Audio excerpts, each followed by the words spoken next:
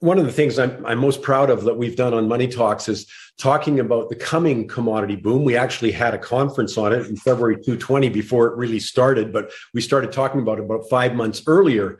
And you heard from Martin Armstrong, he thinks it's going to continue. I wanted to get right down to the ground level, though, right now and talk to Claudia Tornquist, who's the CEO of Kodiak Copper.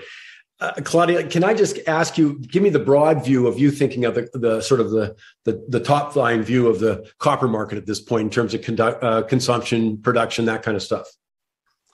Well, my view on copper is very positive. In my mind, there's no doubt that we're in for a sustained period of high copper prices. And why is that? We have, of course, the demand side, and the demand primarily is driven by the green revolution. All these green technologies, all the electrification, whether it's electric cars, solar, wind, all these industries are very copper intensive, much more so than the industries they replace. And obviously, these are very fast growing industries. And that means there's a big demand on the horizon for copper.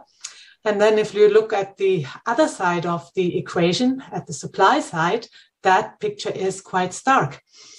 The development pipeline in copper is at an all-time low at the moment. There have only been 4 major discoveries over the last decade, simply because commodity prices have been weak for an extended period of time, and so not much exploration happened. And the result we have now that there are just not many mines being built, not many discoveries have been made, and pair that with a lot of demand, and there will be a crunch. Goldman Sachs predicts 8 million tons of gap, supply-demand gap, in a market that's not even 25 million tons in total. Give me not a random question, it's related, but how long does it take, and I know I'm asking a generality, but how long does it take to get a copper mine? If you and I had an idea, we said, okay, let's discover some copper, we got lucky and we did. How long do you get to get into production? I mean, just give me a ballpark. Well, copper mines are very often large, big elephant mines. Some 30% of copper production is from 10 big mines. So consequently, it takes time to bring a project to fruition and to build a mine. And you're looking at 10 years plus from discovery to when you actually have a producing copper mine. Wow. So, I mean, and we know renewable demand is going to be there, as we transition. So, I mean, it just shows you the degree to which it's going to be very difficult for the supply to meet the demand, as we do this transition in this place. Again, let me ask you a couple of questions about Kodiak, because again, it's sort of like the on the ground kind of stuff. So you're out there, you guys are exploring right now, you're drilling kind of things. Tell me a little bit about that experience. Well, Kodiak's main project is the MPD project in southern BC, where we made a discovery that was a real game changer for the company last year. And this year have a large drill program going, 30,000 meters, up to 30,000 meters. So a very active year. And it's certainly been a challenging year for many companies out there with wildfires and drought and all. But we're fortunate, program advancing well. We are on budget and motoring ahead. And we'll still be drilling for another 1 or 2 months until late this autumn. What's the environment like to raise capital? I would think that, as you described at the outset, and something that we've been big, fans of, is the demand side. Has that made it easier to raise money for projects? Well, we are fortunate in that we're fully funded for the current work. Last year, on the back of our discovery, just about a year ago, we raised $12.7 million. So that funds all our work this year and well into next year. And I would say in general, at the moment, this is a good place to be because the markets have been very challenging for junior explorers, not just us. Our share price has held up reasonably well still, but it's just been very difficult. Markets and share prices are low. So at these levels, I would certainly not want to raise any money. But yeah, I mean, we have lots of news coming, and the market will hopefully improve, and we'll take it from there. The other thing is a Canadian business, or doing business in Canada. We just had, of course, a Reconciliation Day on September 30th.